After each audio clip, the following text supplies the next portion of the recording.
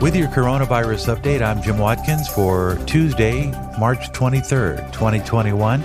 Today's report is brought to you by SiestaKeyYES.com. That's SiestaKeyYes.com. Paradise is waiting.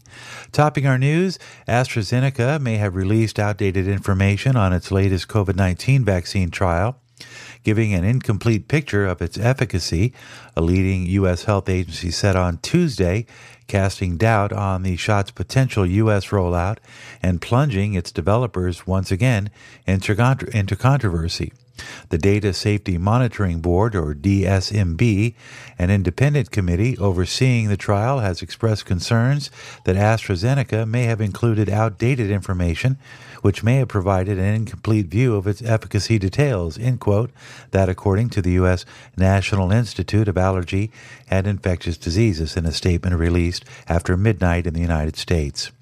From Newsmax.com, Pfizer, Inc.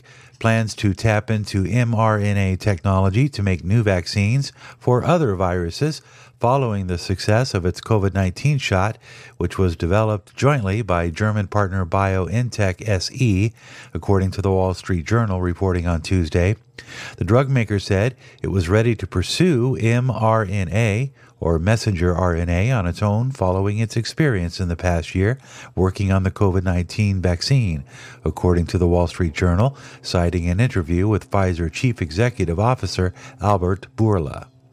Germany's 16 states are agreeing to another extension of the federal lockdown, deciding to tighten restrictions to the toughest point yet during a brief stretch coinciding with the Easter holiday weekend to try to diffuse a third wave of COVID-19 infections fueled by faster spreading mutations.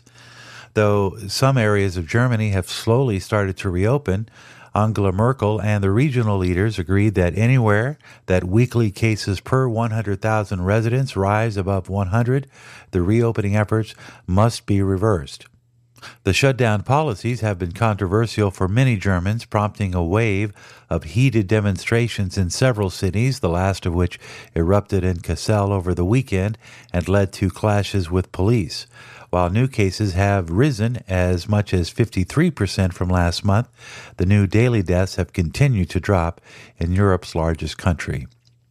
Looking at global numbers and trends, 21 million active coronavirus patients in the world as of today, with 90,627 considered in serious condition. Over 100 million people have to date recovered from COVID as of this day.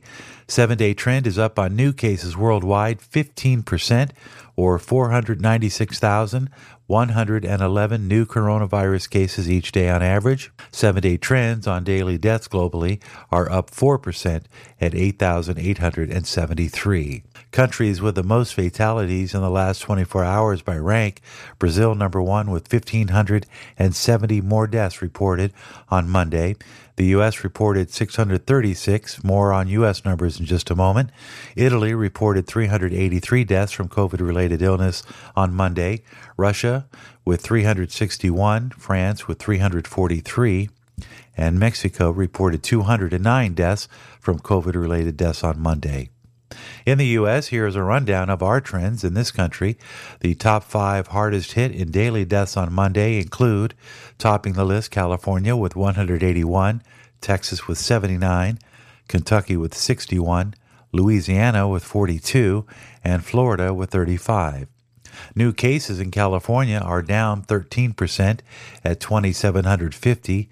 Deaths in California are also down 23%. That's good news, at 177 deaths per day in California.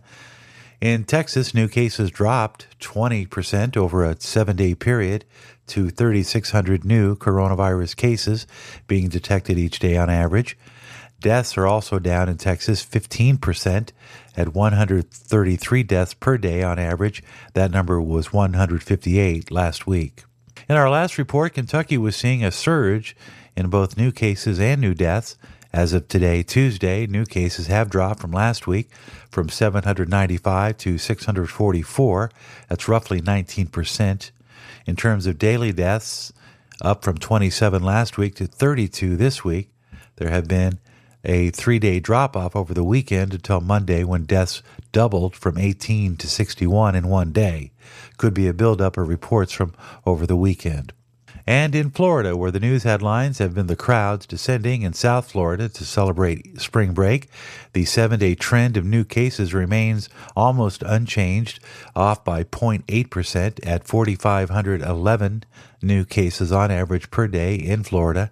Actual deaths are down 41% from 88 deaths on March 15th to 60 deaths as of last night, Tuesday the 23rd as of midnight. The question will be, as new cases continue to plateau, or could they rise or drop, as they have been since January 12th? To be continued. With your coronavirus update for Tuesday, March 23rd, I'm Jim Warren.